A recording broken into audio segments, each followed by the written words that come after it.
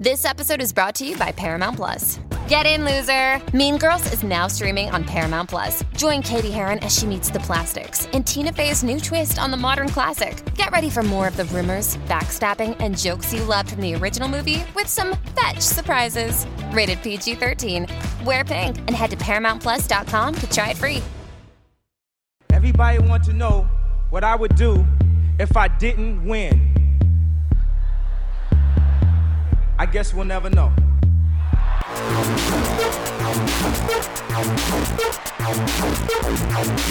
So keep it love, I don't get enough of it. Jesus just rose again.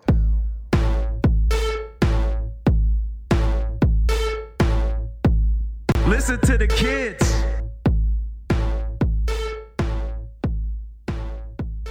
Welcome to Watching the Throne. A lyrical analysis of Kanye West. My name's Chris Lambert. And my name is Travis Bean, and oh, God. Sorry, Chris. Oof. What's up, Travis? What's going on? Does this ever happen to you? I feel like I'm having deja vu right now. I could have sworn like 1 year ago in the regresses of my mind, we did this already, didn't we? Your mind's not playing tricks on you. We did do this already. Okay. In my dreams, right? That's how deja vu works. Certainly. Yes. Yeah. Okay. You were there? I was there, but it was actually reality too. So do we connect in our dreams? Is this like a Johnny Mnemonic situation? As someone who has never watched Johnny Mnemonic, and I try to work in as many Keanu Reeves references as I can to a podcast. I think I represent the many, many people in the world who have never seen Johnny Mnemonic. Yeah, that's probably for the best, to be honest. Yeah, but Inception. This was not, that's a better example. This was not an Incept. We a year ago started our My Beautiful Dark Twisted Fantasy season and got a couple episodes in. We did our season kickoff episode, which is what this was. We did an episode on Dark Fantasy. I don't think we ever made it to Gorgeous, did we? No, we just did Dark Fantasy, and then Kanye did the thing we least expected him to do, which was drop an album. Yeah. All of a sudden, all the Donda stuff started. Yeah, and that pretty much consumed our lives. Yeah, it threw the whole My Beautiful Dark Twisted Fantasy season into the trash. And here we are again. And instead of picking up, resuming with Gorgeous and just kind of going forward with it, it seemed fitting with how large Donda will loom in the conversations to just start fresh. Totally. Yeah. And just we've changed as people in the past year, we're going to keep revisiting these albums probably for the rest of our lives. And I feel like every time that we do, we're going to bring new perspective to it, especially given whatever Kanye has done in the past, however many years since we talked about the album. And yeah, the whole Donda rollout, everything that happened. I mean, I haven't even really thought about everything we're going to have to discuss throughout the season and all of the new things we learned about Kanye. Yeah, that's going to be nuts.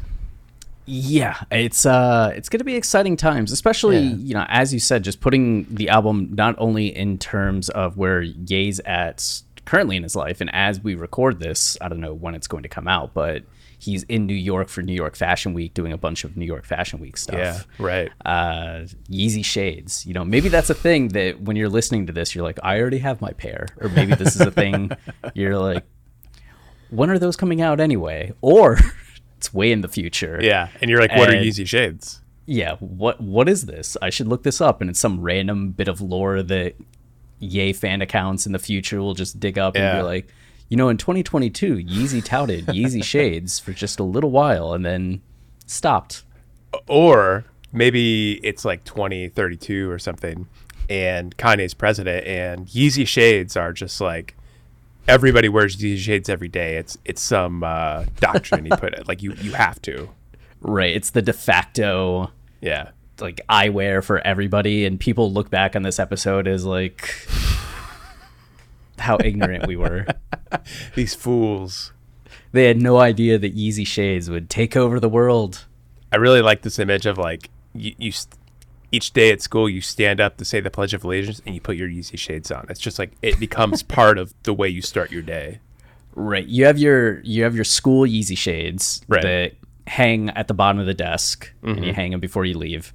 And then you have your school bus Yeezy shades, and then your home Yeezy shades. Right. Your like movie Yeezy shades. And all the malls in America play Kanye music over the intercom. Beautiful. Yeah. The bus drivers wear shutter shades.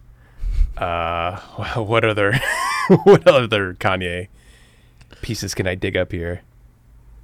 I'm curious. Yeah. No, I'll save it for the next episode. I'll keep it going. Okay. It'll be a runner. This is gonna be your season-long joke. Okay. Well, yeah. And everyone's gonna laugh the whole time.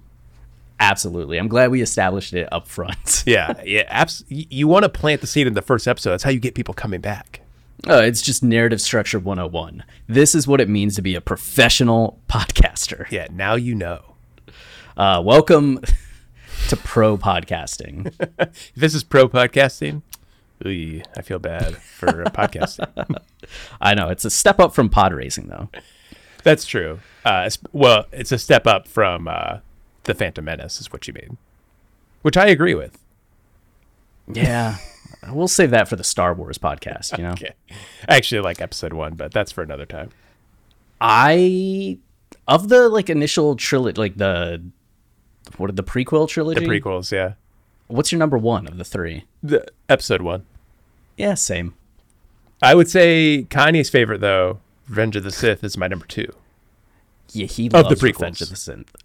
It would be my number 4 of the prequels. Oh, wait. Oh, so we're including Rogue One?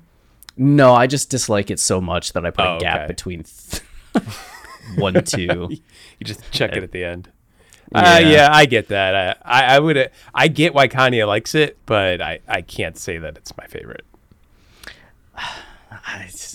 I just so many decisions. I was like, don't do that. You can do it better. You can do it better. You can. And That's now for it's another like time. So many people grew up with it. They consider it a classic. There's people right now that are like, I was at a restaurant once and we were talking about the Star Wars movies, and one of the waiters, like, he wasn't even our waiter, he was just passing by and he overheard and he jumped in to tell us how much he loved Revenge of the Sith. And I feel like that's just a runner I've seen with a lot of younger people, that they really love, which I thought that was so interesting. Like, that is just not the movie I expected people to latch on to. But yeah, it keeps happening. that and Spider-Man 3. But that's also an interesting one, although I like Spider-Man 3. So I know you've come around on it, and it almost put an end to this podcast. It's more of I find it lovable as opposed to like I think it's really, really good. I'm shaking my head. You can't see it, but I'm shaking my head. He does. Okay. I said he has dance moves. I didn't say they were good. I know. My Beautiful Dark Twisted Fantasy. Yeah. So we recorded those episodes. We're excited to come back to it and give it a whole new look, because when we were having this conversation before, it was going to be in the context of what, like, Yay, Kids See Ghosts, Jesus is King coming out. Right, yeah. And that was one of the things that we were excited to talk about, was like this album in context of all those albums coming out. Right. And now it's like Yay, Kids See Ghosts, Jesus is King, and Donda. Like, we have a whole like trilogy plus of Yay albums to bring into the context of My Beautiful Dark Twisted Fantasy. Yeah, which is really interesting. Like, I was listening to or watching the Kanye's Zane Lowe interview, the first one he did this morning, because I like to kick off my morning with a little dose of Kanye. Because I like to start the day running through a brick wall and thinking I can do anything.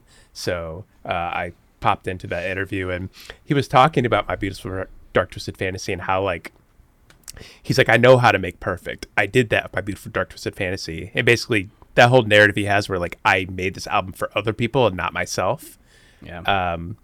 And it's interesting, like, you mentioning all those albums, like, those feel like such Kanye albums. Like, he really did make those for himself. So it's really interesting to think of this as kind of like a jumping off point. Like, he had to get this out of his system.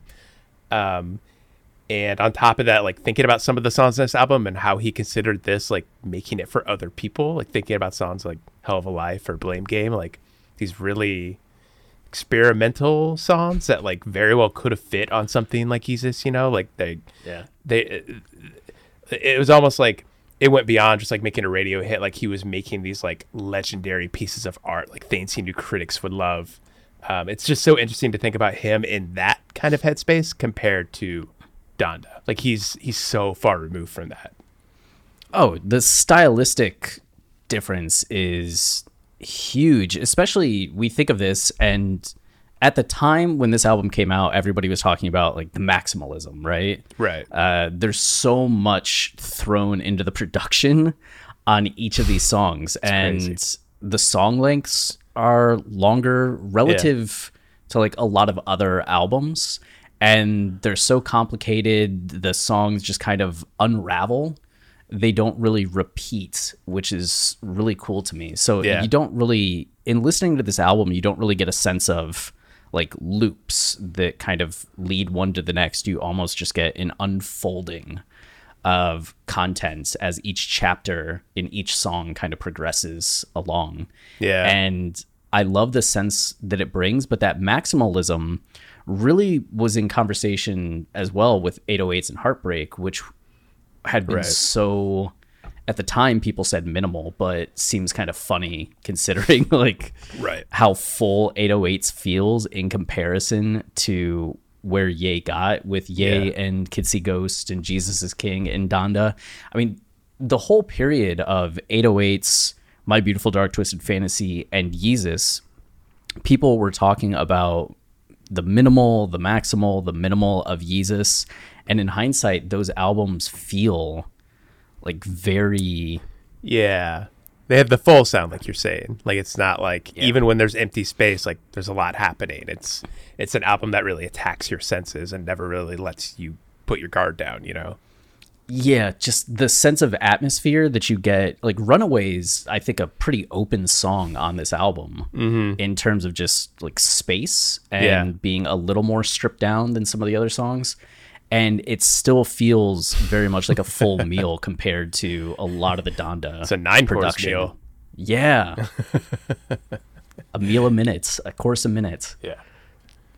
I love that though. I love that about, while I really do like the minimalist places that Kanye has gone, and we've talked about it ad nauseum on all of our episodes, like the energy he's bringing to songs with that mentality and the different kind of atmosphere that brings and how it speaks to just his general the reattachment to God and everything, and him becoming more open and more internalized. But I still do love maximalist Ye. Like I love like you're saying, even though Yeezus is technically minimalist, like it's a complete assault.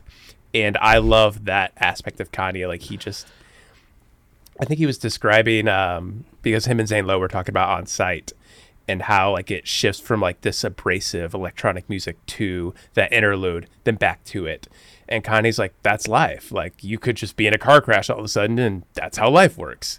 Like that is kind of his mentality at these albums. Like it's just like throwing everything at the wall, like making everything happen and making it all sound amazing. It's such an accomplishment.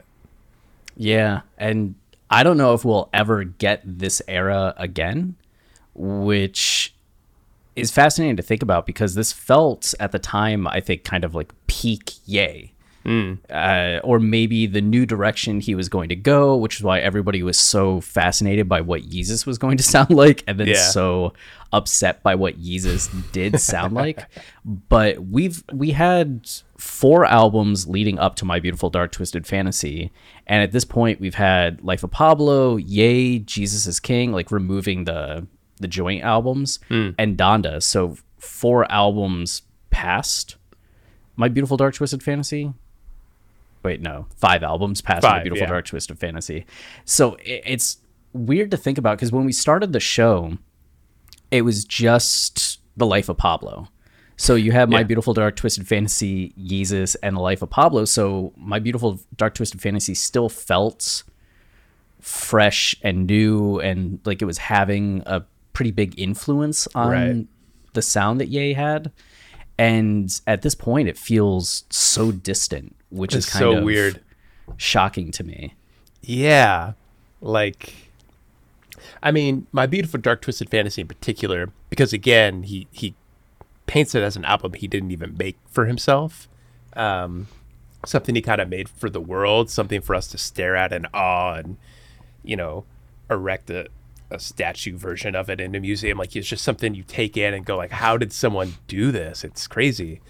I think that shift away from that kind of sound reflects, again, Kanye's mentality. Like, he's so far removed from that. Like, the kind of sound he's chasing out isn't that.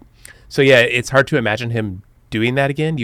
I really wonder like what state he would have to get to make an album like that. I don't know, maybe becoming president will do it. Right. We see what's fascinating too. You kind of see how antithetical it kind of is to his whole aesthetic. You saw photos of his house that he had in Hidden Hills with Kim, and the architecture that they had for that place that was just so spacious, so stripped down and kind of purified. And he's been in love with James Turrell, and James Turrell's like openness and space and lights. The more that we've learned about Ye, the more that My Beautiful Dark Twisted Fantasy just seems kind of anathema to the way in which he is kind of, I guess, idealizing things, or his ideal state of mind. And then I guess some background. I'm sure most of you know some of the details, but you gotta give the context. Absolutely. That Ye had made 808s and Heartbreak, and people weren't necessarily thrilled by it. At the time, it was hit and miss. Despite how popular Heartless was and Love Lockdown, there was still a lot of people clowning on the album. I remember I was a senior year of college, and all these people were just talking about like Ye's career being over. And I remember articles about it. I remember like MTV clips about it, just saying like career like self-destruction by him to make an album where he's mostly singing, barely rapping, using so much auto-tune, how ridiculous. And I loved it a lot, but you already had this poor reaction to 808s, which was the first poor reaction Ye had. College Dropout, spectacular reaction. Late Registration, spectacular reaction. Graduation is this high point where he defeats 50 Cent in this head-to-head matchup, sells almost 1 million copies in the first week. I think it was, 957,000 or something. Mm-hmm. It's just insane how popular that album was. And then a year later, he's dropping 808s, and people are calling it like a flop, a flub. Yeah. Some critics appreciate it, but so you already have this mindset of, well, the next one, I'm going to show them. They didn't like that. Like, they didn't understand that. But then on top of that, you have the Taylor Swift debacle, which happened, a year ago yesterday? Oh, wow. Or not a year ago. 13 years ago. Yeah, 13. Yeah, 13 years ago. I think yesterday or 2 days ago, something. But what do you think Taylor Swift does each time on that day? If she thinks about it at all, I'm guessing just like looks at her award and looks at her Man on the Moon. Yeah, and goes like, still got it. You know? I think she pisses on the Man on the Moon. What? Yeah, and then thinks about posting the video, and each time has to go like, nah, I can't. Oh, because Ye did that. Legitimately the most shocking thing I've ever heard you say. It's like one of the only moments in the show's history you're like, all right, we got to cut that. An audible, yeah, because Ye with his Grammy. Yeah, this is another moment where future Kanye listeners could be like, Kanye pissed on a Grammy. They can go find the clip. Yeah, there's a clip. It's just in the toilet bowl, and he's like, "This is what I think." And he said he was careful to select one that was only his name on it, so as not to disrespect, of course, anybody else. I do hope that someday Taylor Swift does do this, and people think like I see the future or something. Right, like Travis Bean, really prescient. Or she hears this because we know she's a fan of the show, and she starts doing it. That would be one of the least likely things to ever happen in the history of humanity. If that happened, I would just like, I don't know. I would just realize how much power and control I have and not give a shit about anything anymore. You start like a Nostradamus YouTube channel where you just make predictions about things. All Kanye and Taylor Swift related, yeah. That would... you'd definitely get some attention. I don't know if it's the attention that you want or... I mean, sure, you got to be remembered for something. Yeah. Yeah, the video of you in the straitjacket being wheeled out of your home would be something. Well, okay. So the Taylor Swift incident happens where Ye at the Video Music Awards goes up, interrupts Taylor, shouts out Beyonce because he thought Beyonce was robbed, and it turned out Beyonce was winning Video of the Year. So Taylor won like Female Video of the Year. Yeah, that makes a lot of sense. Like logically, I was just gonna say makes no sense. I know, I was being sarcastic. Oh, okay, sarcasm, that thing. Or it's just like if Beyonce won like Best Video, like the logic would follow that she, yeah. But I get it. They're like playing politics. You don't want to give like one artist all the award, yada yada. But yeah, at the time, and we talked about it previously in the show that he had at times called out award shows for like awards he won or didn't win, right? And there had never been like backlash. Yeah, until he hurt Taylor Swift's feelings. Yeah, that was the optics on that were completely different. So it's when he did it at the European Video Music Awards and Justice won over him, he went up and was like, I spent $1 million on the Touch the Sky video. That's what it was, right? Yeah, and people are laughing. Yeah, they laughed. They applauded him. It went over great. So when he Justice went up, didn't even care. He was just standing there like, yeah, man, go for it. Yeah, they're like, sounds good. So when he did that and everybody like freaked out, it had to have been kind of jarring in a sense, because even though you had been controversial for the Bush stuff and some other headlines leading up to that, he had been pretty beloved in the media. Right. So you have the fallout from 808s, you have the fallout from this Taylor Swift interruption. Ye flees the country and spends time in Japan, in Italy, in Paris. He deep dives into fashion a lot more and is kind of like in the aesthetic of Japanese fashion, like Tokyo futurism, in like Italy, and the high quality aspects of being in the fashion world in Italy.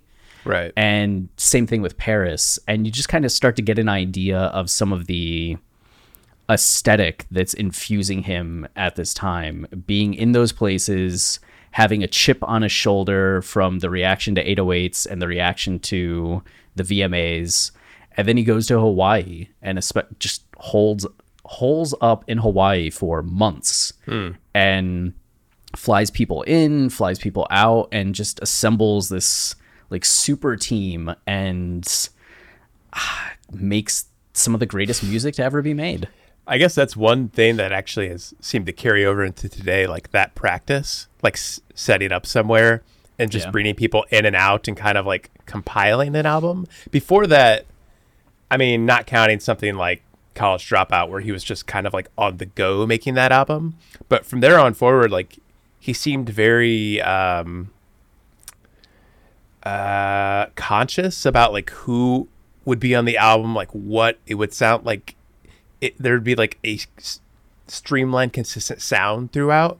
But My Beautiful Dark Twisted Fantasy, again, like it's throwing everything at the wall, like bringing every talented superstar in the world in, like let's see what we can put together and just like assemble this collage of greatness. It's such a strange, it was such a demarcation point for Kanye, and that has kind of carried over into today, especially Donda. I mean, those Donda sessions are legendary, and all the different people that came in, and the fact that Jay-Z's on the album. I mean, it's crazy that, you know, that all started here. Yeah, because 808s was something that they made. They still made that in Hawaii and had some people like going in and out, but it was something where I think it was Mike Dean was telling the story that they were working on stuff for Jay-Z's album. Right. And Ye just in the middle of it was like, hey, we're going to start my album. And they just spent like a couple weeks really quickly putting everything together. Yeah. And recording stuff. So it was a much faster turnaround.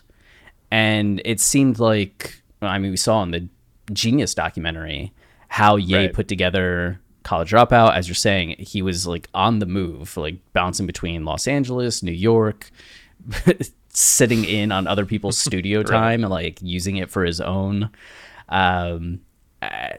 It really does feel like the movie production aspect of My Beautiful Dark Twisted Fantasy really drove home the way in which he would just kind of like set up shop in the Mercer Hotel for Watch the Throne. Yeah. Right. Yeezus was recorded in a couple places, but still it seemed like a very similar concept of we're going to bring all these people in, hear their ideas, like scoop some of them up, drop some of them off, and really fine tune. I mean, just look at the end of Life of Pablo, everything with the notebook and everybody that came through the studio signing that piece of paper. That was amazing. Yeah. Hey, it's Kaylee Cuoco for Priceline. Ready to go to your happy place for a happy price? Well, why didn't you say so? Just download the Priceline app right now and save up to 60% on hotels. So whether it's Cousin Kevin's Kazoo Concert in Kansas City, go Kevin, or Becky's Bachelorette Bash in Bermuda, you never have to miss a trip ever again. So download the Priceline app today. Your savings are waiting. Go to your happy place for a happy price. Go to your happy price, Priceline. So and that's the other part of My Beautiful Dark Twisted Fantasy that where all this began is, you know, Kanye had lost his mother, and after getting 808s and Heartbreak out of his system, which was a very like painstaking, lonely album, he suddenly needed like a team behind him. He needed people in his life, and this album kind of represents that in a lot of ways. Like getting stuff like Monster, we hadn't really ever had something like that or so appalled before. Like, sure, we had Gone and stuff, but the energy in these songs is a little different. Like it starts to feel a little bit more like they're all a unit. Like they're all part of like Kanye's brand and like this new thing that he's building. And I would say like the energy of those songs is more comparable to like Off the Grid. You know, like these people that like come into Kanye's life and represent something very specific in his life in that moment, as opposed to Gone, which is maybe a little bit more like people kind of just showcasing their talent, you know, kind of doing their own thing. That all started now with My Beautiful Dark Twisted Fantasy. Yeah, I think back to some of he had guest features on things like Two Words, right? Get 'Em High. Yeah. We Major. Spaceship.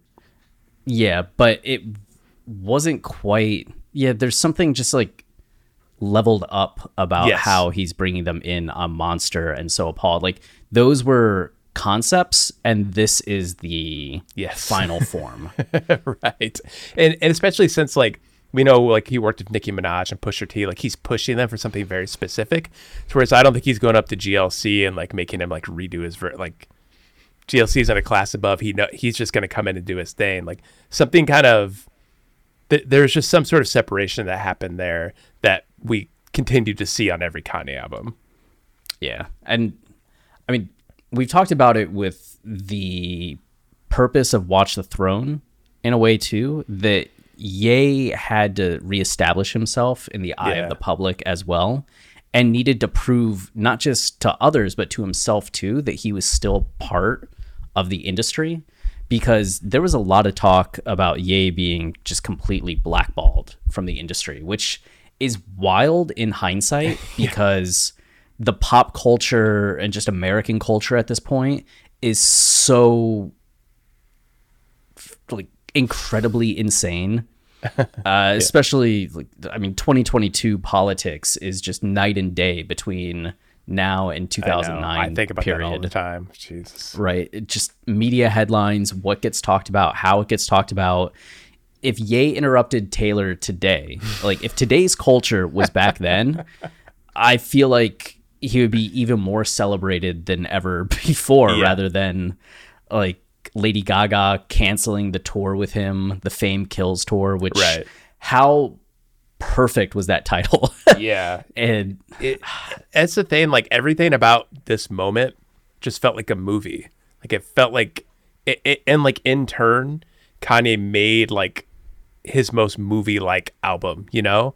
Like the narrative that we hear on My Beautiful Dark Twisted Fantasy, like it's a step above even Graduation, which is the first album he had that had like a really clear narrative, like from moment to moment kind of thing. But My Beautiful Dark Twisted Fantasy, like it's a strange, like both a collage and like a straight narrative. Like we see him go through the typical motions we see in like any hero's journey, but we also are watching somebody like go between, it's like an everything everywhere and all at once kind of thing, you know? like he's going between different universes and like confronting different kinds of people, and he has different personas and is going through this emotion and that emotion. Like it's so elevated in a way that like it just feels like his reaction to exactly what's happening to him. Like he's going through this larger than life transformation. The way the world is reacting to him like is so like next level, and like I can't even fathom what it's like to be in that position. And instead of recoiling, like he reacts even further in the other direction and creates something that encapsulates all that, captures that energy. And I think ultimately is a huge critique of fame and celebrity and ultimately American society, which is why he has the Gil Scott-Heron adapts in a way, because it's not a verbatim performance of Who Will Survive in America, but he makes some changes to it. But having the last track be Who Will Survive in America really puts a bow on the fact that Ye is reacting to something that's not just like, oh, I'm like an artist who's living my life. It's like, no, I went through some shit and I have some things to say about it. And I'm going to make this music that reminds everybody why I'm great. Yeah. But also I'm going to show you that other artists still stand by me. Yeah. That I can assemble these like 40 people to be in the chorus of All of the Lights. And I'm not just like down and out and rejected making some like songs with college kids. I can have Elton John and Drake and Fergie in a song. Don't tell me what I can't fucking do. Yeah, like that's the level I'm still at. So there's such a slapback on this. Yeah, totally. Which was necessary. He had to come out guns blazing, and he called it a backhanded apology, right?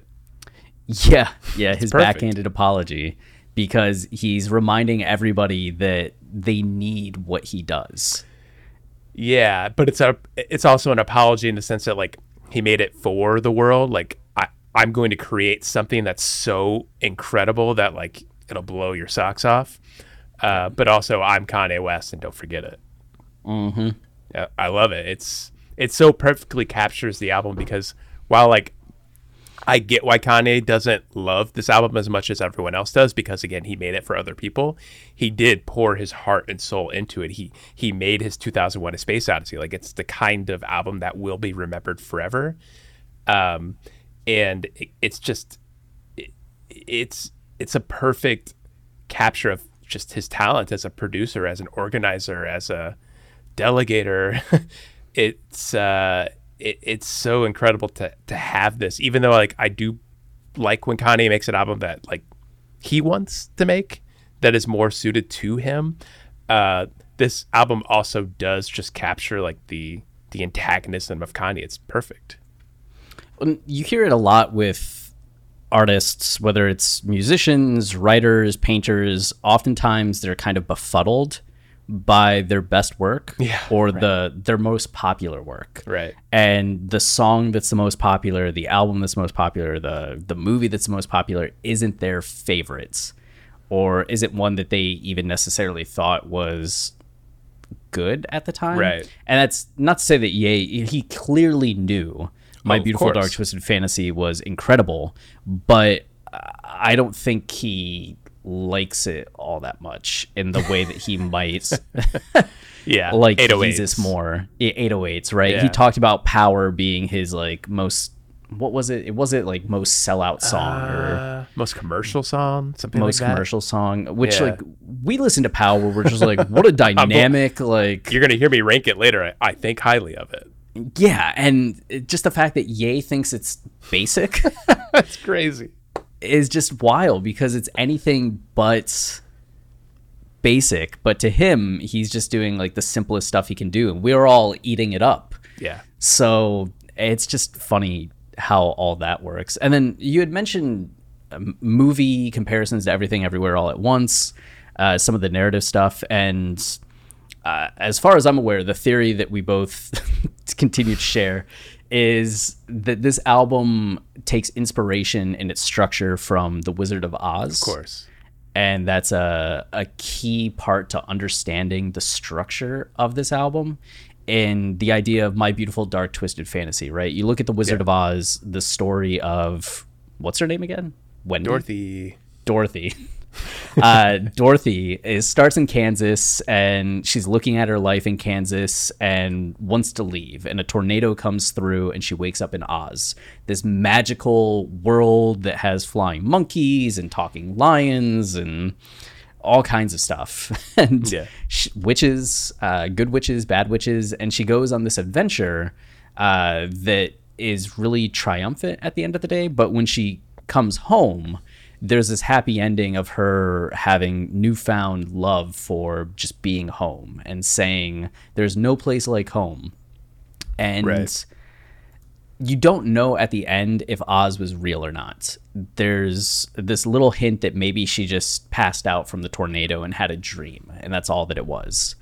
So Ye's kind of riffing on that idea of fame and celebrity and the life that he's living being this kind of Oz, where the first few songs you start off in Kansas, right? And after Power, you have the transition into All of the Lights, which is now this world of fame and celebrity, Ye's Oz, that lasts from All of the Lights all the way through kind of Lost in the World. Right. And when you get Who Will Survive in America, it's his version of There's No Place Like Home. And this idea that kind of antithesis to Dorothy, where she's happy to be home, Ye's looking at it as like, no, this place is kind of awful, isn't it? And it's going to like maybe end all of us. Yeah. So it's a darker Wizard of Oz. That's I mean, I was sitting here thinking while you were talking, and just thinking about Donda and how much of a different place he is in relation to fame. Like, this really was a jumping off point as far, because the first two albums, College Dropout, Late Registration, like he's dipping his toes and like he wants fame, and then Graduation does this realization of like, oh, like fame isn't like all that great. Like, like I love it. I love being famous, but like you sacrifice this, you sacrifice that, and you lose this person and that person from your life. Like, it's something you're getting used to.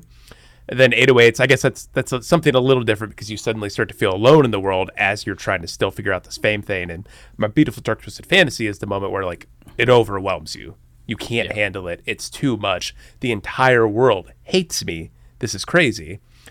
So every album from there on out, I think, is him kind of learning, not necessarily to run away from fame, because he never does. He's Kanye West, who he will always be famous.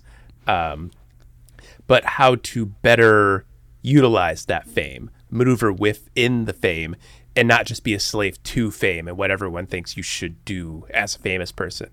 He's learning to kind of control his brand and work with people around him and use his influence to do greater things outside of music even. And thinking of Donda, like that's totally the place he's gotten to. Like, you almost don't even think of him as a musician half the time. He's too busy making clothes and furniture and Yeezy shades, for God's sake, you know? Yeah. I mean, you could sum up Ye's discography as his relationship to fame.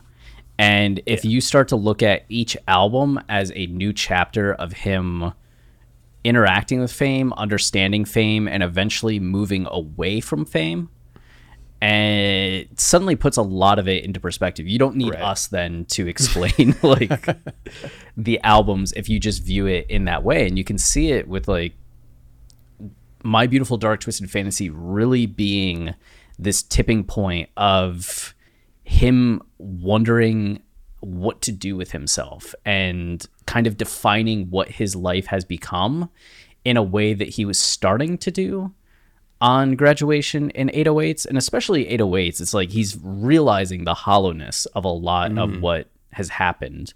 But My Beautiful Dark Twisted Fantasy is really him blowing it up to, this isn't just me. This is the culture. This is the industry. This is the country.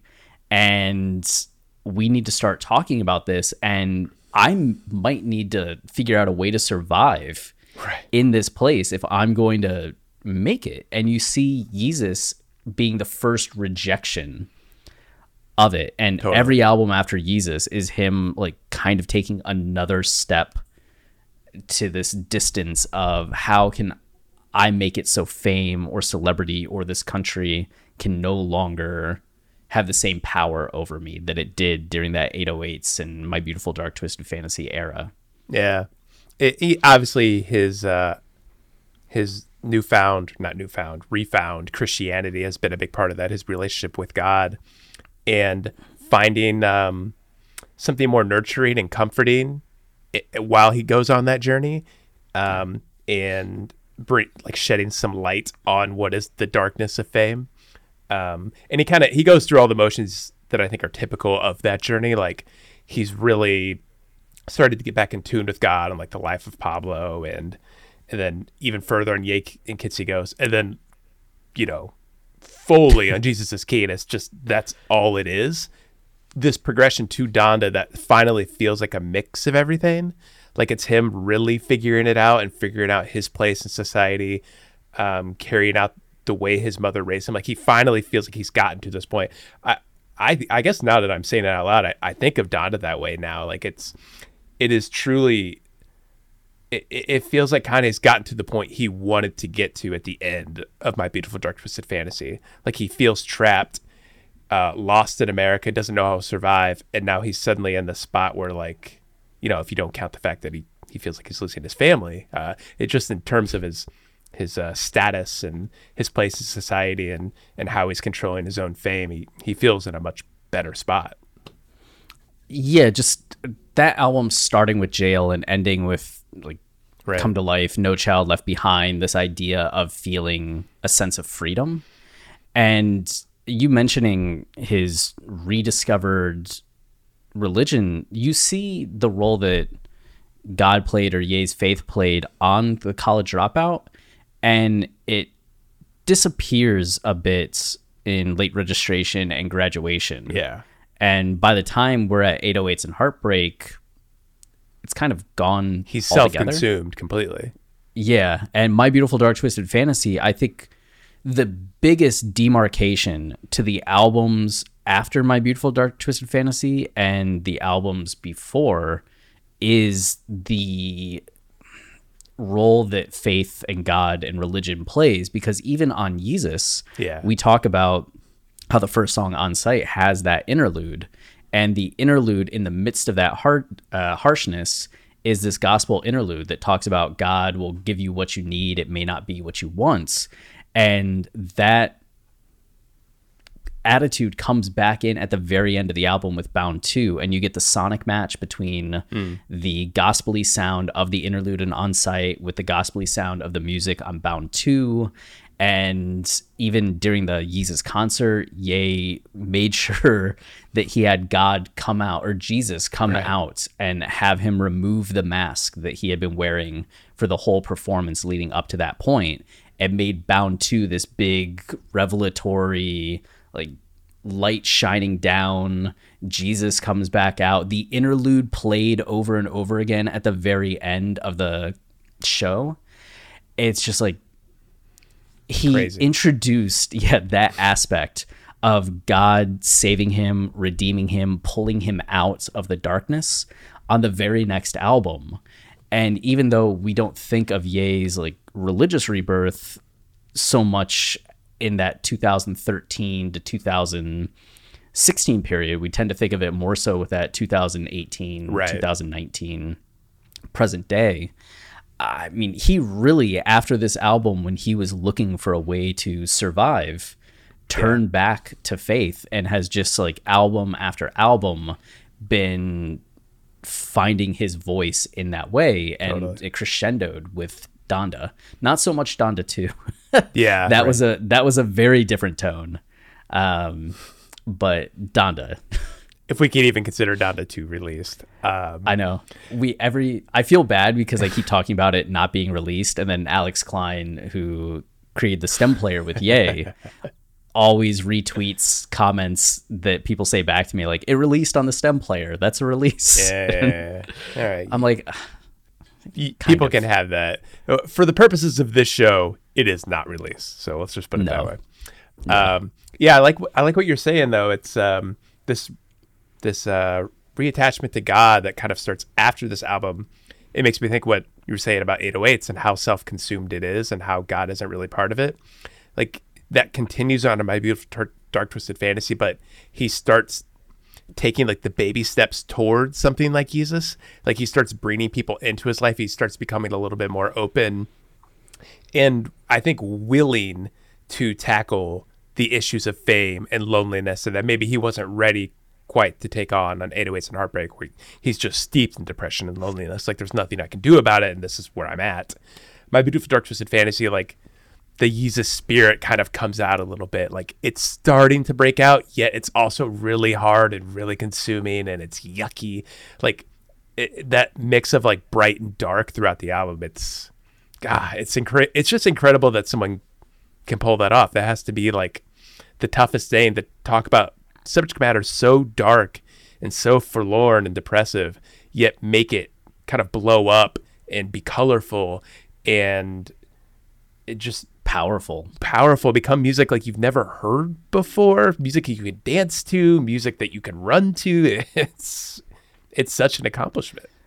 Really, it truly is. And there was just something to that idea of, on 808s, I think that there's a groundedness with College Dropout, Late Registration, even Graduation, even though that starts to have some inflation, like with Barry Bonds or Can't Tell Me Nothing. The ego is kind of starting to take over and make things dramatic. But on 808s and Heartbreak, you have a song like Welcome to Heartbreak, where Ye's very honest about feeling lonely and isolated, and he's just like poignant and telling you exactly what's wrong. Right.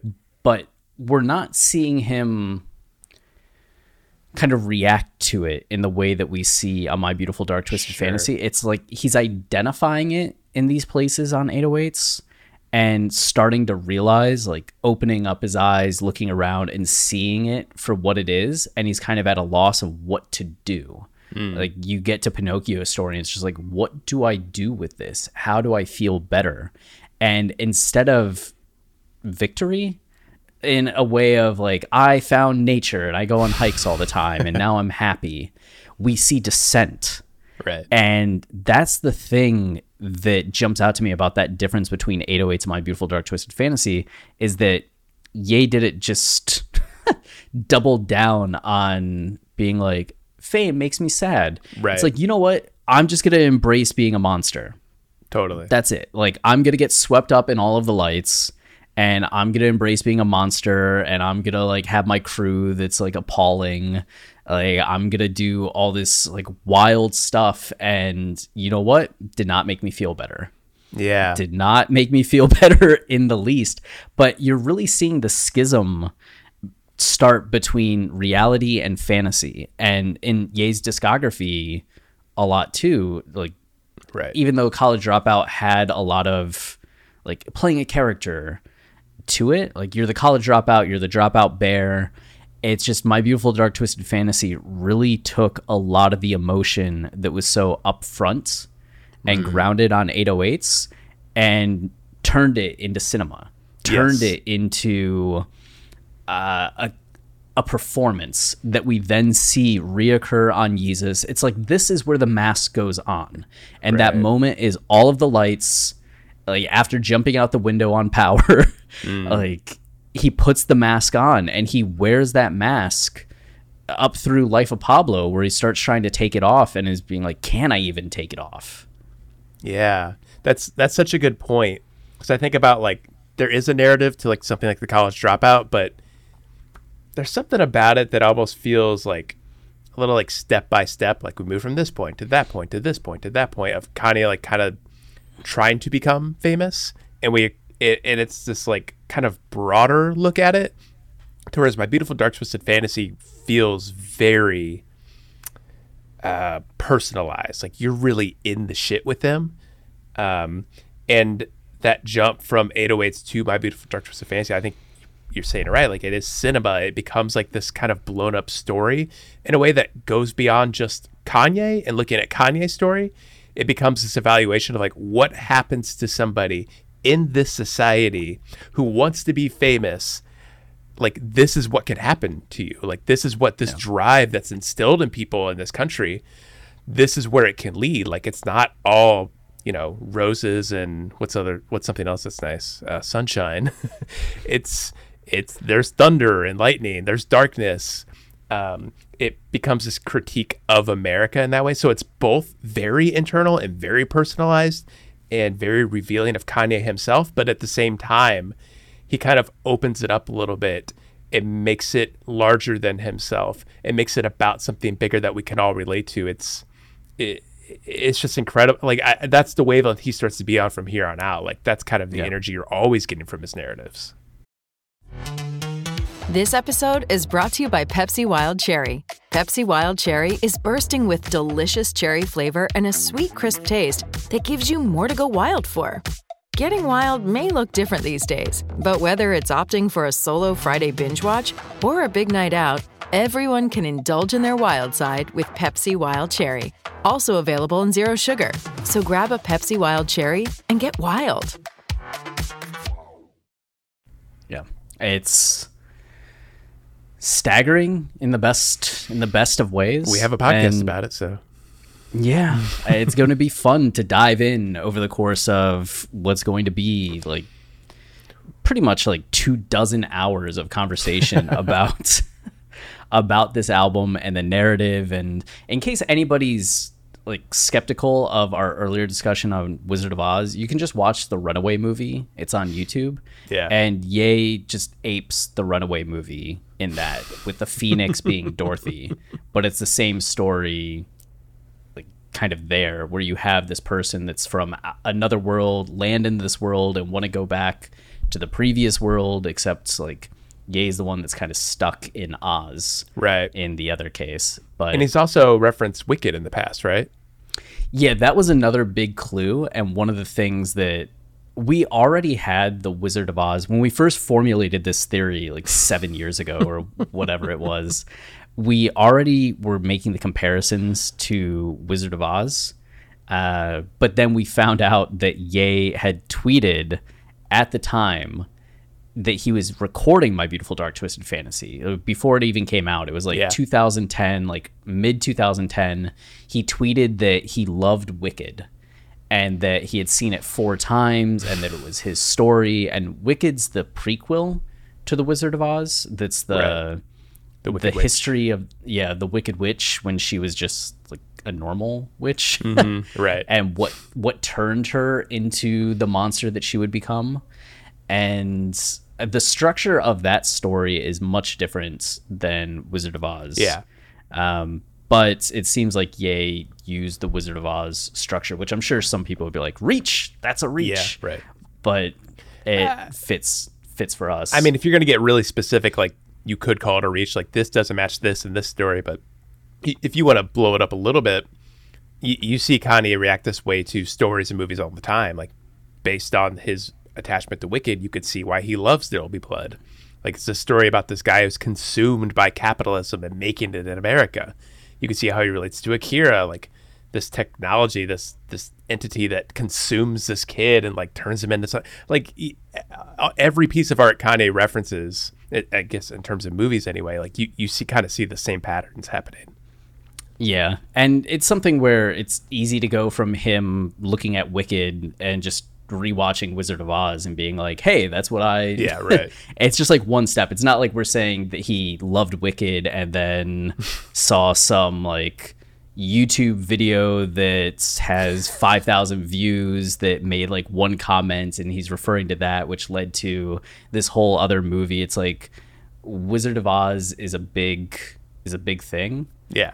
And directly connected to Wicked. And when we're talking about feeling like your life is a fantasy, right, it just seems like that lines up very much as well. So, yeah, Runaways, like, it gives more insight into the album and into some of the critiques that he's making as well. If you've never watched it, you should go do that immediately. Absolutely.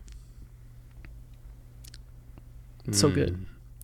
Gosh, you're making me want to go watch it right now. Should we pause? Let's resume in a second. There's just like a 40-minute gap in our recording. Nothing happens. Right. Always is. It's just standard for us. Professional podcasting. Yeah. Well, any other like what are you looking forward to? Like, what do you think we're going to discover this season? Or have we discovered it all already? There's nothing left. Part of me, I say it every season, part of me feels like we've discovered everything there is to discover and nothing will surprise us.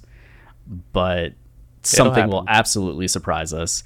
I think the thing that I'm personally most interested is where I'm going to end up ranking Lost in the World, because this is one that was my favorite song in the album for a bit and then fell down to like middle of the album in terms of my rankings.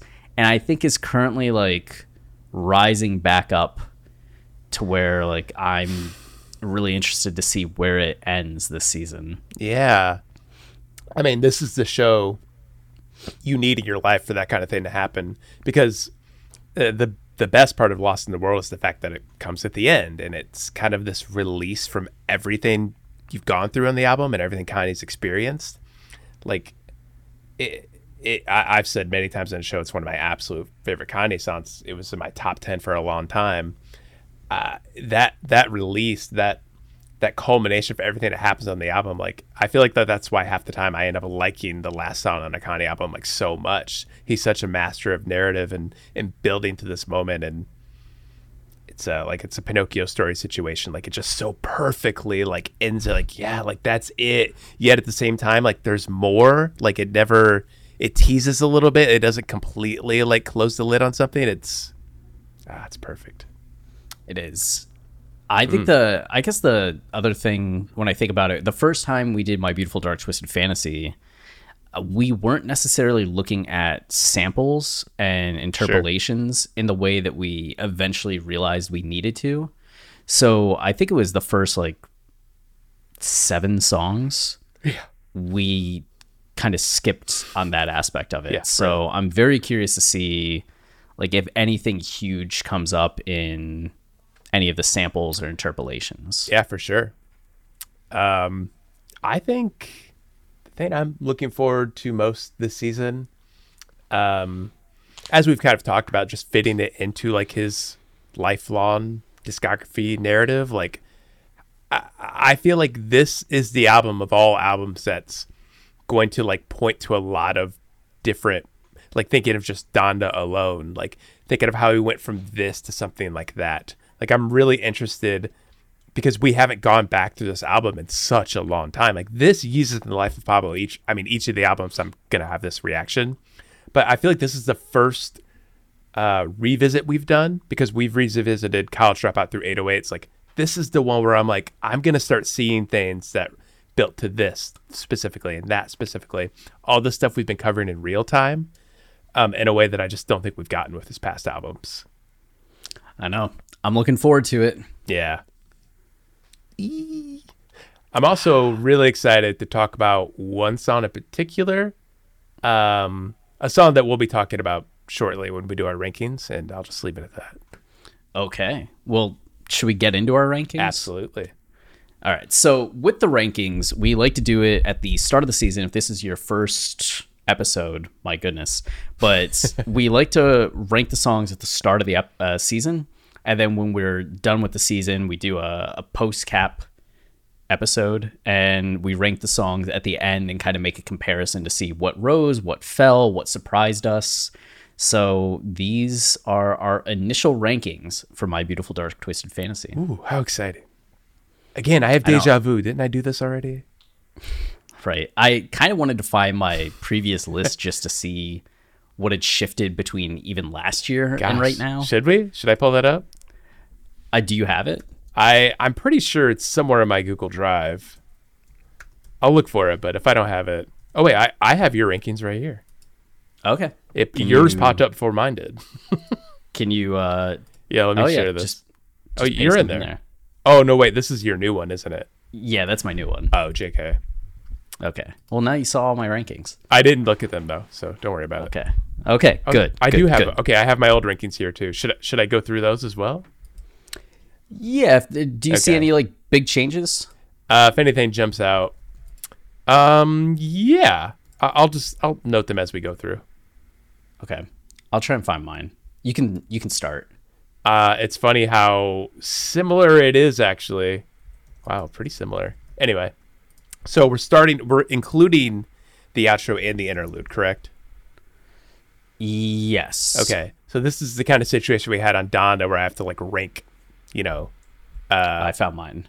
Yeah. Oh, great. What's that song everyone hates on Donda?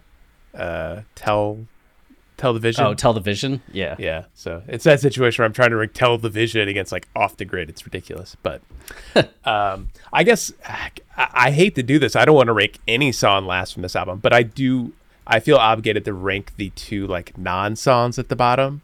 So if I'm forced to do that, I'm putting All of the Lights interlude at the bottom. Yeah, I also... So, yes, we have all the tracks, right, which includes the interludes, and I also have All the Lights interlude. Which I love that song, though. Even because I have... It's beautiful. I just throw every Kanye song on my running playlist and just keep it. And if All the Lights interlude comes on, it puts a pep in my step. Even that song doesn't slow me down. I love it. Yeah, it's tremendous. It's beautiful. It's fragile. It's haunting. It's just... Before only all an the light interlude. blows up. Crazy. It's just the songs have more dimensionality to it, and it makes sense to respect the fact that they're full songs. So yeah. And then I got Who Will Survive in America, which I guess if I really wanted to do something controversial, I could rank this higher because I love it so much because of the structure of the album and it's kind of the cap to everything. But I did put it in 12th place. Yeah, same thing. I could have moved it higher. I think at least 11. Yeah. But I have it above All of the Lights interlude just because Gil Scott-Heron, his performance, the lyrics, I'll take lyrics over beautiful strings. Sure. Yeah. So, I mean, if it's bad lyrics, I'll take beautiful strings, but it's poignant. I like the beat. So Who Will Survive in America ends up at 12. All right. So then my number 11 this time is the same number 11 I had last time, which is So Appalled.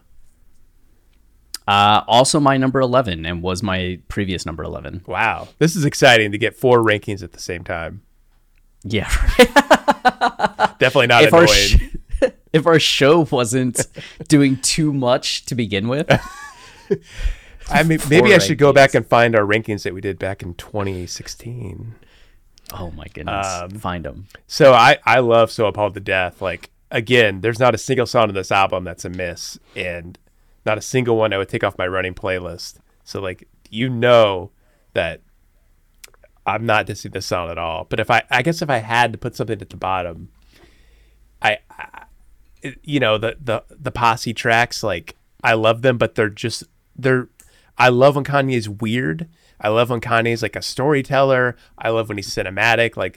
So Appalled is kind of the most traditional in a way of like all the songs on the album, and while I love everybody on it, like I like myself a Kanye song where it's just Kanye doing his thing. So I have to put it at the bottom. Yeah, I always thought my reasoning was really good, and that people, once they heard it, would be like, yeah, that makes sense. That's fine. And nobody ever accepts my reasoning.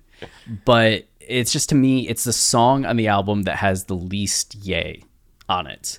And it's true. I want my songs to have more yay rather than less.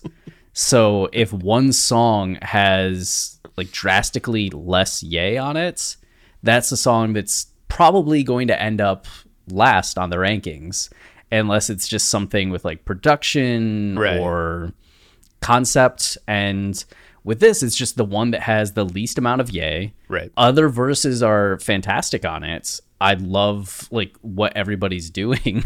Yeah. But it's just the one that I'm most excited when it transitions to Devil in a New Dress and we get more yay. Yeah, right. Like, we've said this on the show before, Chris. Like, your love of art and Kanye, it's all about math in the end. Like, is there enough that, like, there's less Kanye on this than that, so like the equation says it's worse. Yeah, I do somehow turn discussions on the intangibles of art into mathematical. I love it. So by this logic, by the way, Praise God is like your least favorite song on Donda, right?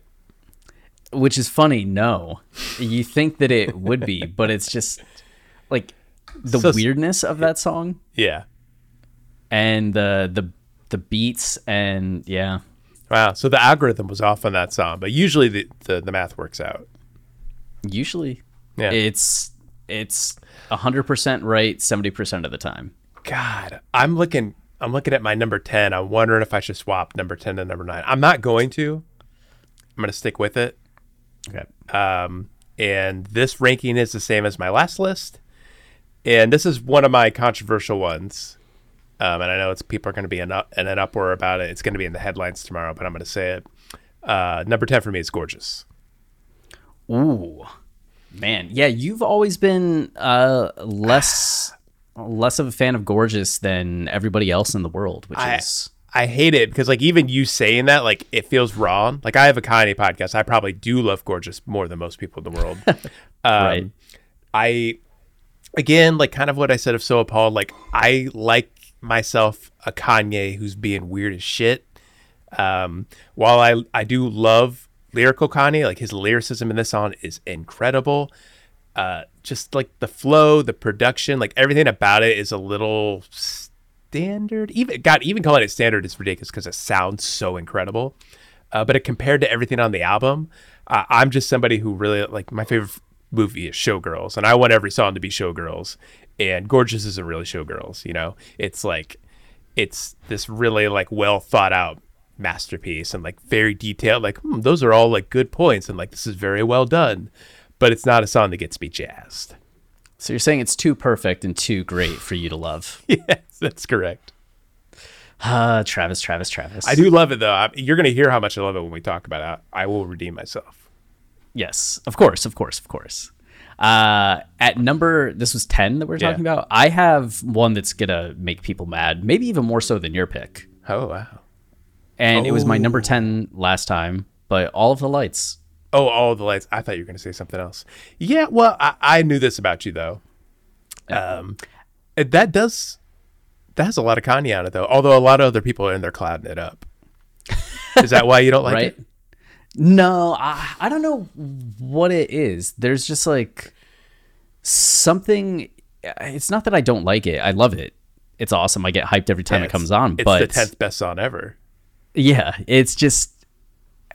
There's something about Ye's like flow on it, and then the Fergie portion.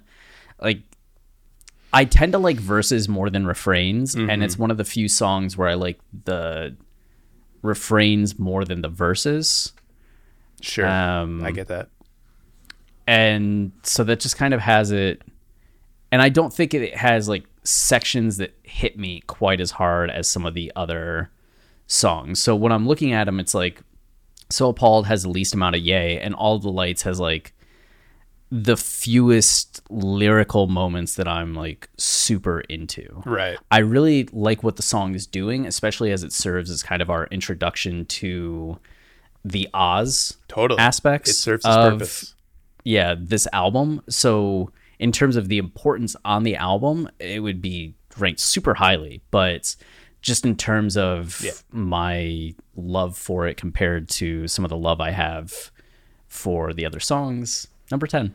Yeah, that doesn't surprise me with you. Like, I think of you as somebody who loves something like Blame Game, you know? Like something that's very intentional and postmodern, and like I guess I don't think of you as somebody who loves like bright, bubbly, like all over the place, stylized kind of thing. Like, you really like something that's focused and like doing something very specific. And All of the Lights is like, it's craziness, you know? It's meant to be as manic as it is. Yeah. All right. Number 9 for me has not changed. Number 9 for me is Monster. Ooh, Posse Cut.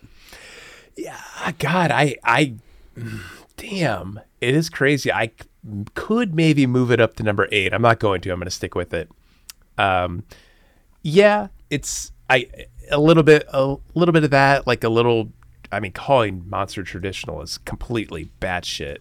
But it kind of is in a way, you know, like everyone gets their turn to like do their thing and there's a theme. It's incredible song. I still defend Jay-Z to this day. Like, trust me, I'm a huge fan. And I have a lot of history with it. But for whatever reason, like all of the nostalgia and like love I have for it and the weirdness of it, like all of that combined, like it just doesn't, that's how good this album is. Like all the other songs just like are doing a little bit more. Did you say it was your previous number 9 as well? Yes. Okay. So you've been like, yours have stayed the exact same. I did not far, consult right? the list last time, this time. So my 11 and 10 were the same, but my 9's different. My previous 9 was Gorgeous, and I adore Gorgeous, so it was just crazy that it's that low. But right now I have I'm going to make another switch, and this is going to make people mad. I was going to say, this is the song what I think you're going to say is the song I thought you were going to say before. Yeah, I have Devil in a New Dress at 9. And that's my number 8. So we can just go ahead and talk about it at the same time. Yeah, it was my previous number 8. It was my previous number 7, so it's moved down. It's moved down for both of us. This is a song that has incredible moments, and like we both say Magic Hour all the time, right? Oh, like, I mean, I love this song. The Magic Hour. And of course the Rick Ross like feature is incredible. There's just something about like kind of I'm not as into slower songs like this as everybody else. So there's something just about kind of some of the production that I like a little bit more of the pace and energy of the songs that I have ranked higher. And I like how weird those songs are. So it's like Devil in a New Dress, while it's very like beautiful and has this kind of like ooziness to it, this like cool ooziness to it. Totally. Especially when the guitar kind of comes in. It's a song that struts around. Yeah, I just don't think it's as weird as the others, and I like the weirdness of the others. Yeah, so. I've always been a little surprised Kanye fans love it as much as they do. Like I get liking something like, I guess, and now that I'm thinking about it, it's like Runaway in a lot of ways. Like it has like, it's massive. It has this like gigantic presence, you know, and it's so effortless in the way it like feels cool and navigates like all of this really interesting like instrumentation. Like it's a song that just like oozes confidence. So I guess I get why people like it, but to me it's not on the level of something like Runaway that really feels transcendent and like does all kinds of different things throughout and reaches like this high emotional place that I know I'm experiencing something like truly different. I just have never really gotten that with Devil in a New Dress. Like, impresses the hell out of me every time I hear it. I love it. Like, I have it ranked number 8. I don't have it at the bottom or anything. Like, I think it's great, but yeah, I don't know why. It's just like that's a weird separation I've always had between me and Kanye fans. What's funny, I remember the exact moment I realized people loved the song more than I thought. They were doing a poll on Our Kanye back in the day. I think it was like 2015, 2014 Our Kanye or something. And it was an elimination to see what was the best song. We hadn't started the best song tournament yet, I don't think.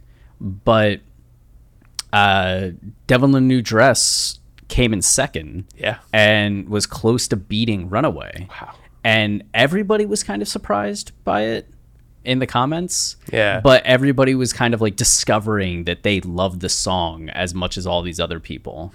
And it was this very like illuminating thing. And ever since then, it was consistent across like Reddit, Twitter, Instagram, like anywhere there are Ye fans gathered. Yeah, our song tournament, it won this last year, right? It won the year before? I think it was the third year, yeah. Okay. Because it was Runaway, then St. Pablo, then I think Devil in a New Dress. No, wait. No. It was Runaway, Blood on the Leaves. My bad, yeah. I should know this.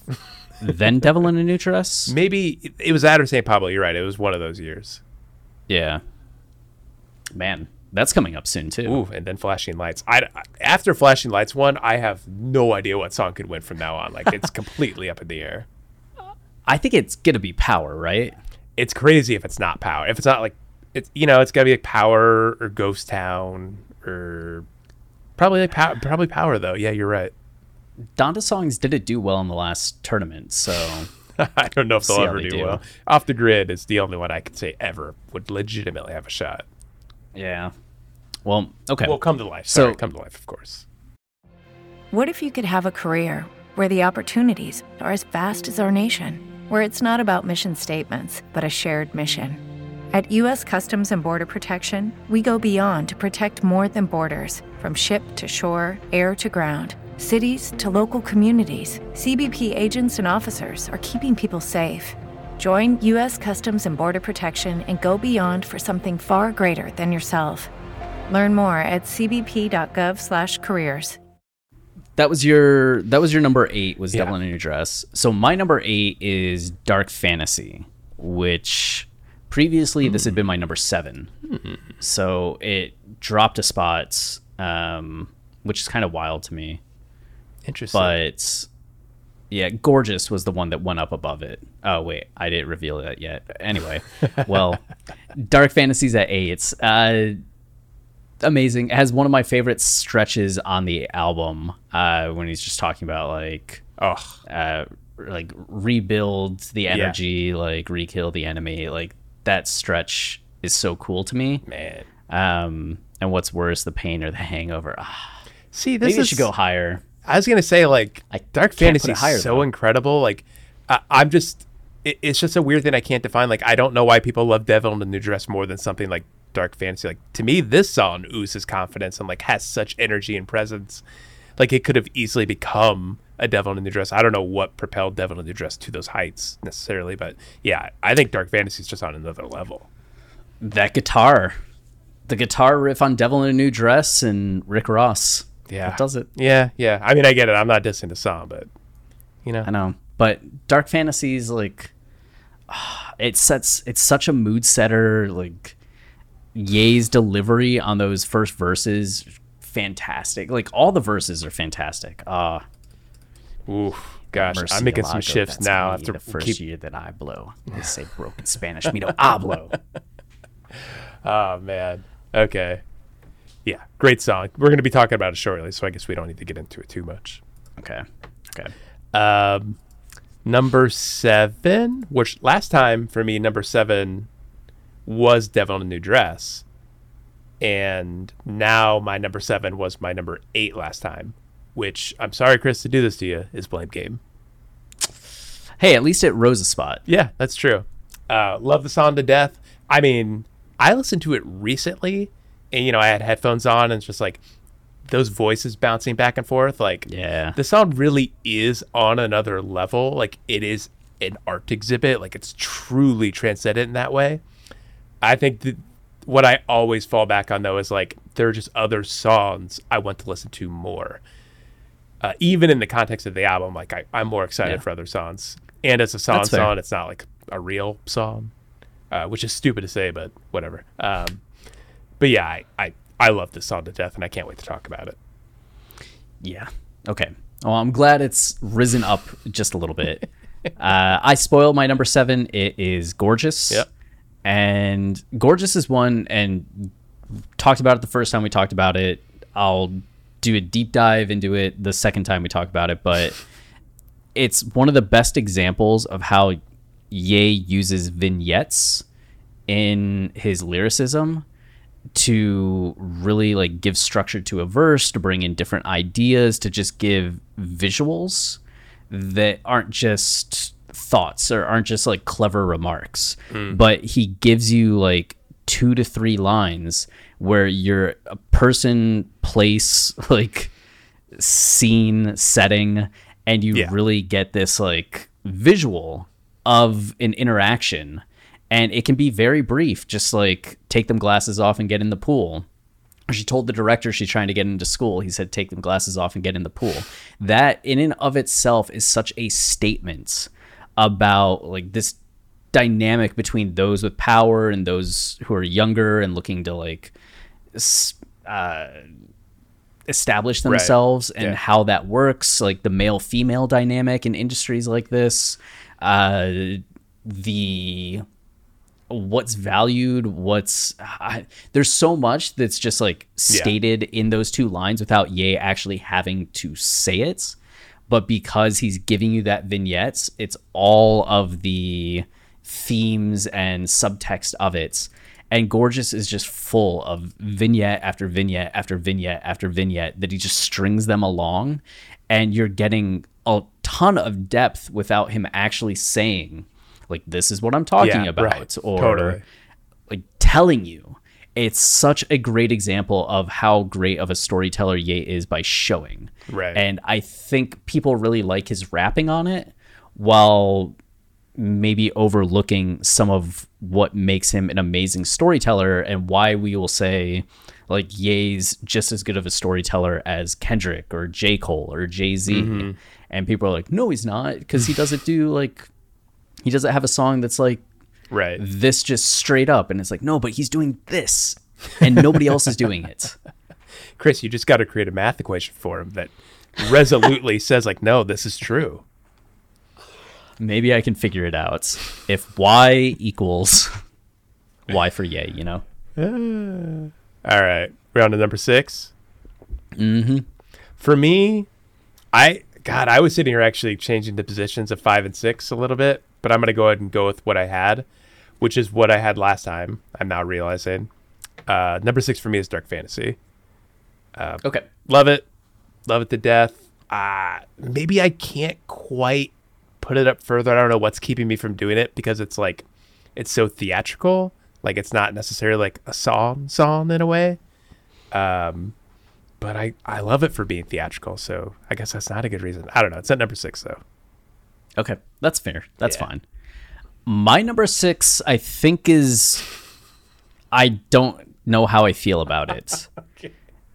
It was previously my number 4. I'm just trying something different right now. Sure. You know, this is a free, open space, safe space between us, not on. You will be pummeled. Yeah, but I have Power at number 6 right now. That was the one I almost moved to number 6. Yeah, I had it at 4 previously, and it's dropped down to 6 as a couple others have risen up. I love Power.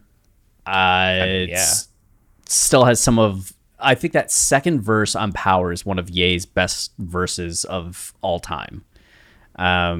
And how he's sampling the dynamics, the way that this song serves as a transition to the rest of the album, like a gateway to the Dark Twisted Fantasy, means that it's like a very important song on the track. Oh man, and the clapping and the sample. Am I crazy? I don't know. It's just how good Kanye is that he can have 5 songs better than this. Yeah, there's just something about like the vibe of the other 5 songs that I'm really like Totally. feeling at the moment. And I was re-listening to the album this week, and just when the songs that I had above it came on, I found myself kind of just having a little bit more of that spark of like, oh yeah, here we go. Yeah, I totally get that. Like, even though the song isn't commercial like Kanye says it is, like I kind of get how he gets to that point and thinks of it that way. Like when you compare Power to something like Devil in a New Dress or Runaway, like it almost starts to feel ordinary in a way. It's definitely not. Like I listened to it recently and was really blown away by it. But yeah, I kind of get that. That's why I have it at 5. Like the 4 I have above it to me are like, there's something next level, like celestial about them. Whereas Power, I listen to it, I'm like, this is so well done. This is so impressive. But it's not quite a Kanye song that like that makes me think I should have put it at number 6, but I'm just gonna keep it here at number 5. That's fine. Yeah, that's fine. It was my number 5 last time too. Man, so your list is almost identical so far, but we're gonna see some changes. Okay. My number 5 is Monster, which had previously been my number 6.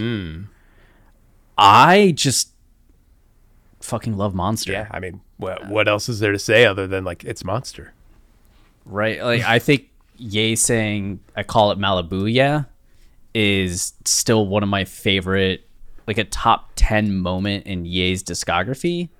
To me, if I'm just going like straight up line that always cracks me up and that I look forward to hearing, like that one, it has so many good lines. Yeah, it's incredible. Love it. And that it's one of the few songs, like, I know Ye has a lot of posse songs, and that a lot of the time everybody sticks to the theme, but there's something just kind of like epic about this theme, and the fact that it like started Nicki's entire like A-list career. Like it didn't start her career, but her A-list career, I think it kind of kicked off. And Ye's verse, I don't think you get that attitude and energy and tone from any other verse in his discography at this point. There's such arrogance and there's such untouchability.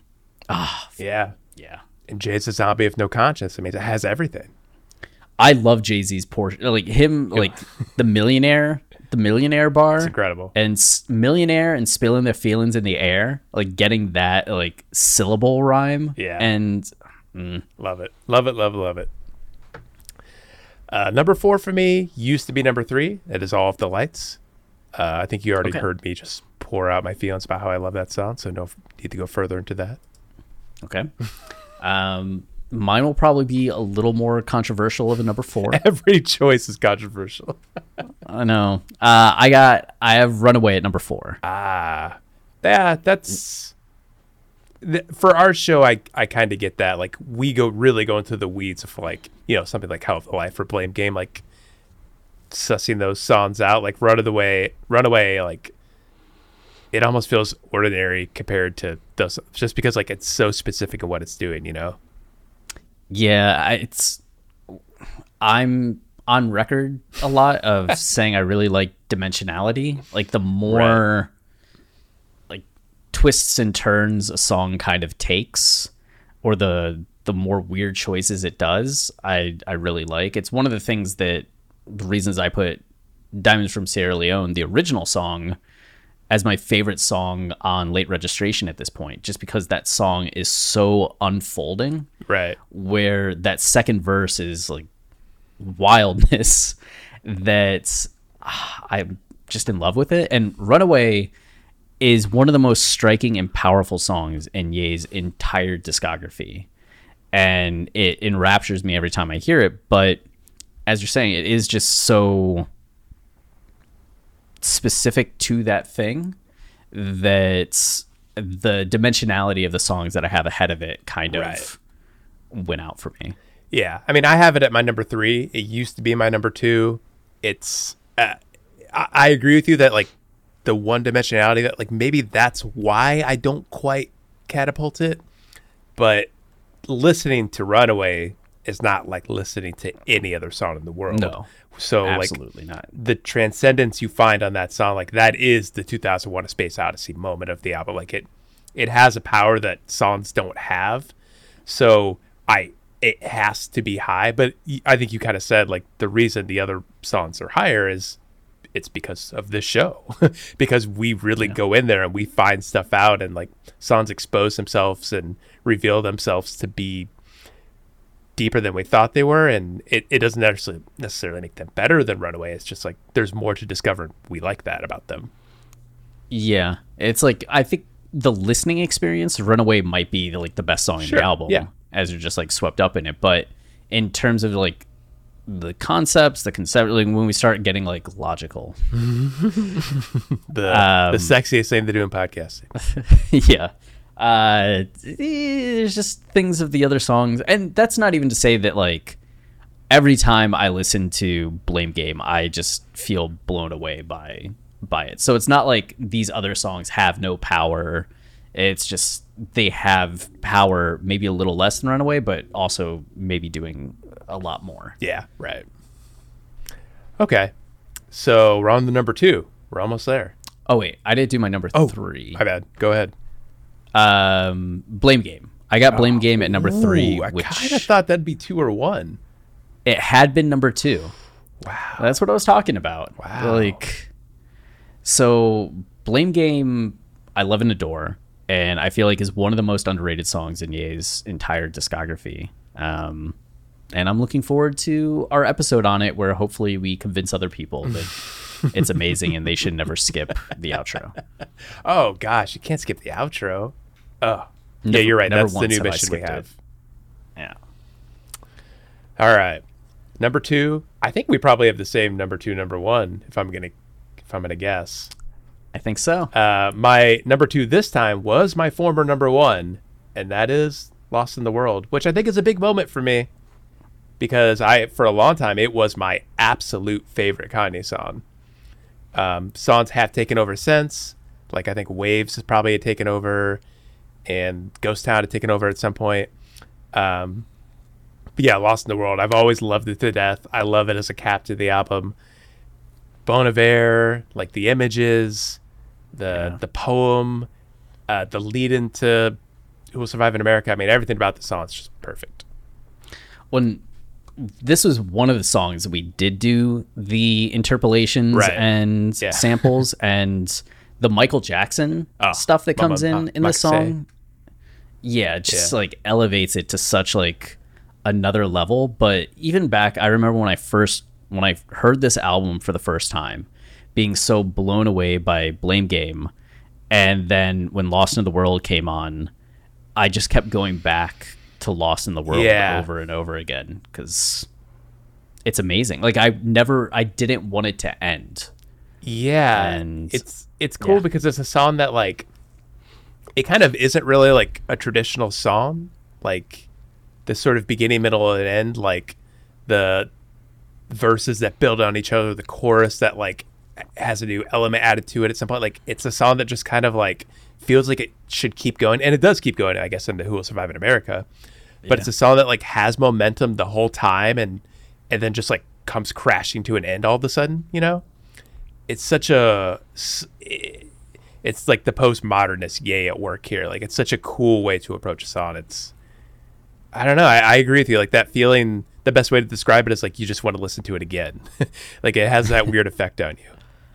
Yeah, and there's something with like the pacing where it starts so slow and starts to ramp up, and then not only does the music pick up when you transition from Bon Iver into or Justin Vernon into Ye's first verse, but then when you start getting to that pacing and rhythm of the poem, it's just such like an increase in the words per minute aspect of it that the song just like keeps picking up.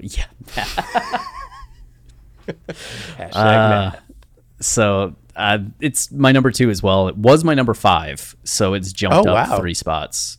Wow, big change. The next one's a big one for me, a big jump for me. It was my number 4 before, and Chris, I gotta say, you've been on this train since the beginning, right?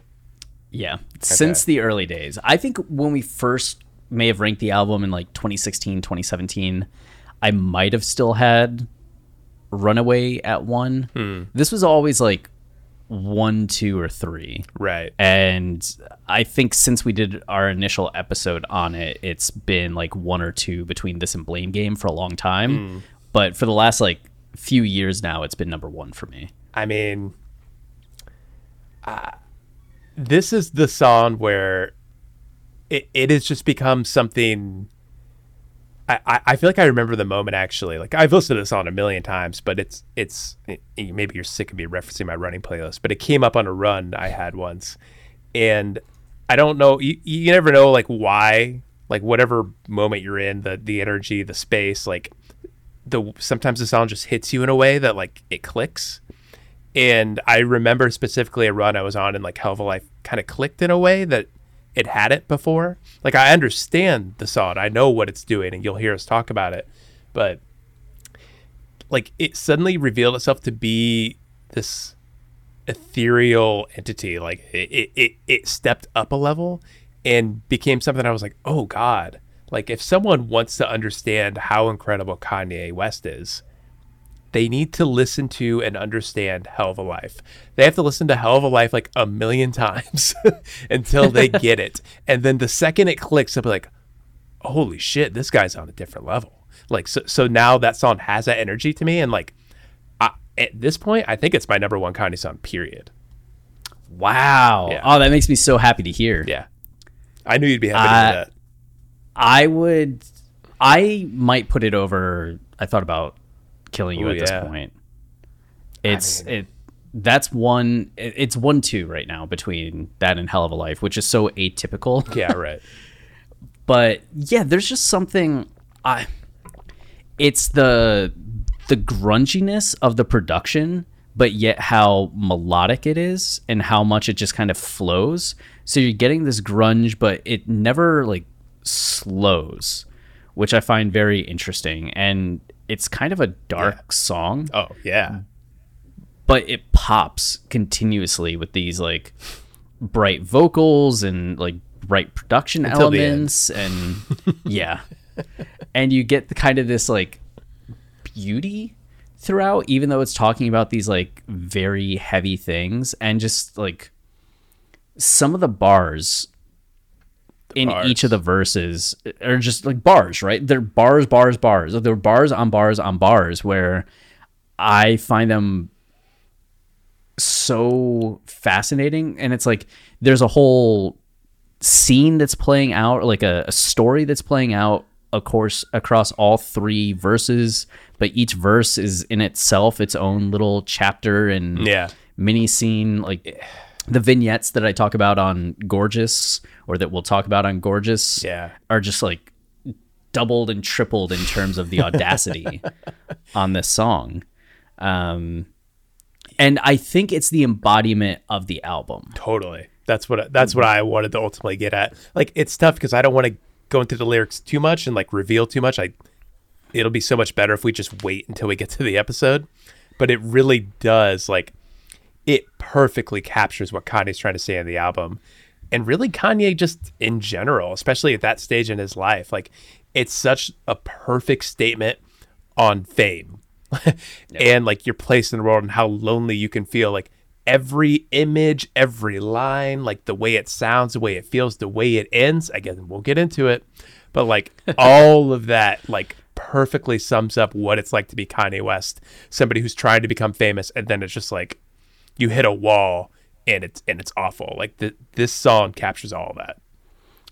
In the twisted fantasy as well, because it's like the setting is like a fantasy that he's having. So it's just like, it's the album within the album, and that meta aspect and relationship that it has to everything else. It's like everything kind of leads up to it and then spins out from it. It's the climax on the album. And even though Runaway feels like the climax on the album, the true like thematic narrative climax is Hell of a Life. That's the other great part of it, is like it comes after Runaway. It comes after this beauty, which is why I think a lot of people probably don't like it.